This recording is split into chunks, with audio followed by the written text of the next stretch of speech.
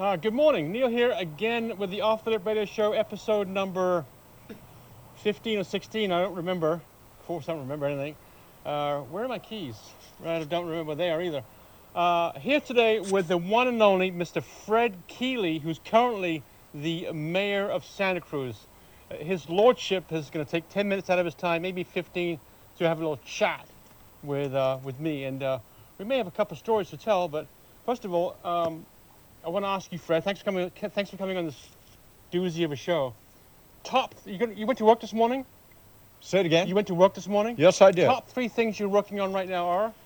Top 3 things. So this morning was breakfast with Don Lane to talk about an affordable housing funding measure for 2024, probably in November. Went to the office, dealt with the oversized vehicle ordinance implementation this morning. You mean oversized vehicle being motorhomes? Big ones. Okay. Where can they park? Where can't they park? Especially ones that have some problems with them and so on. It seems like every old motorhome is now living in Santa Cruz County. But pretty soon, starting December 4th, I believe, the ordinance goes into effect, which has limitations on how long you can have one of those parked on the street without a permit to do so, and so on.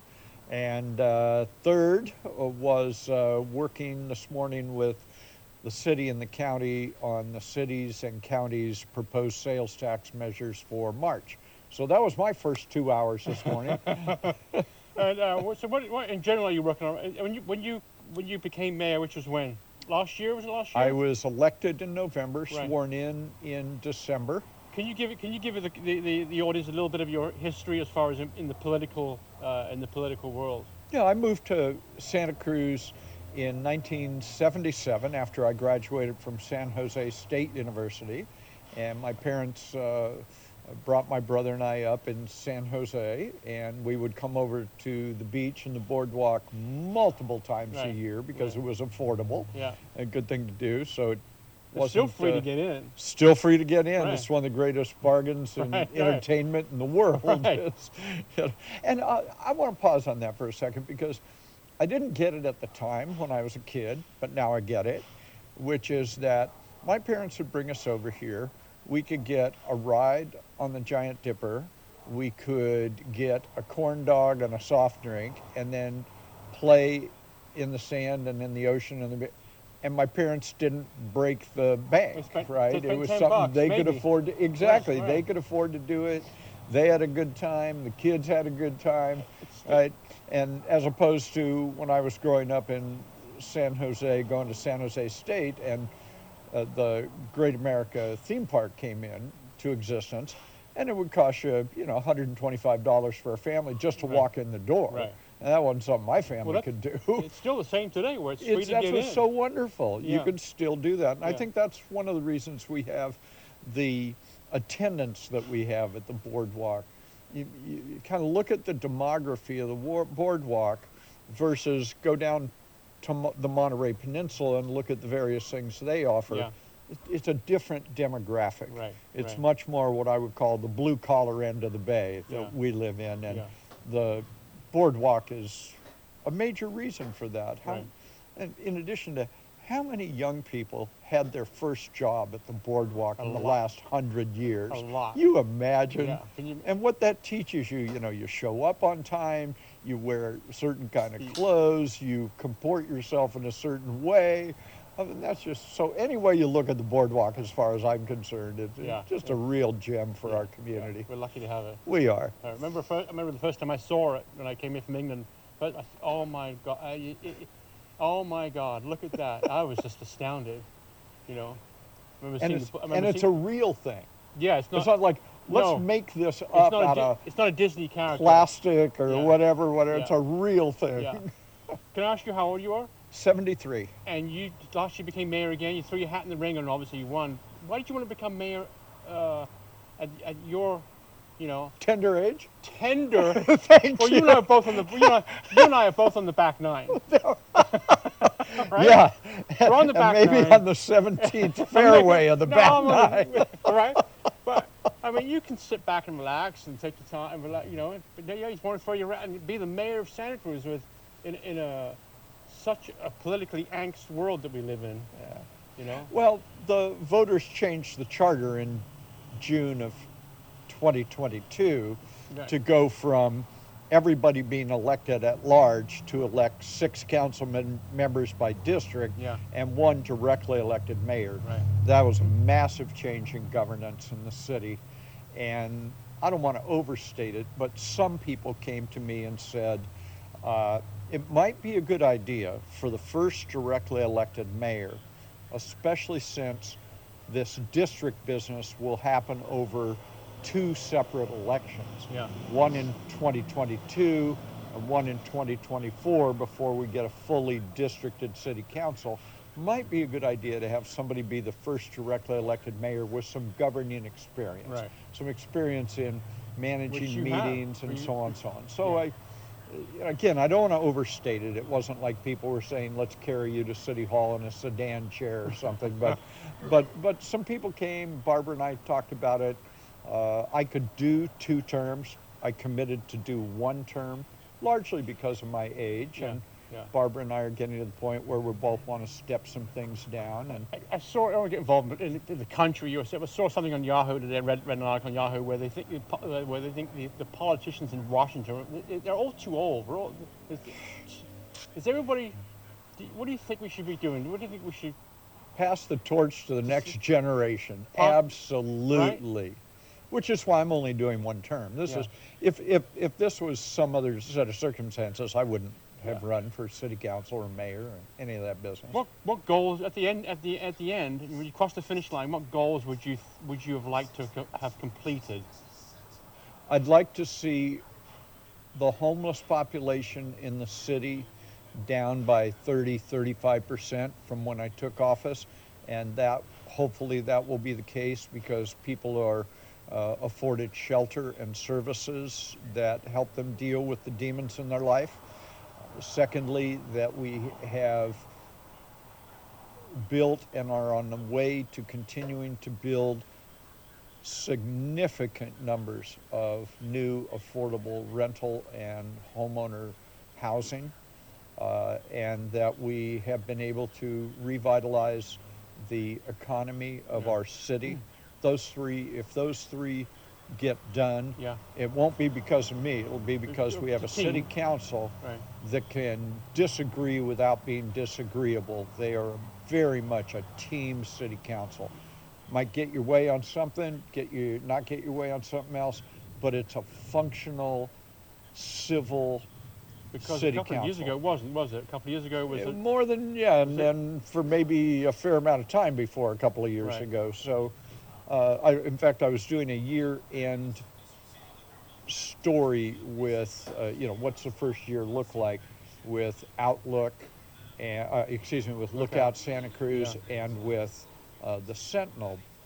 And in both cases, one of the questions I asked them was, I said, what do you think the most surprising thing is? And they said, well, that's not how this works. We ask you the question. I said, well, let me tell you what I think it is. And they said, what's that? I said, the story you haven't written.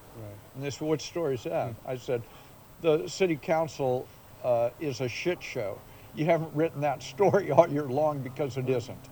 Because we now comport ourselves in a way where we can disagree without being disagreeable. We get our work done. We're respectful of each other and the public. So I think the way the city council works, it's a functioning body as opposed to a dysfunctional body.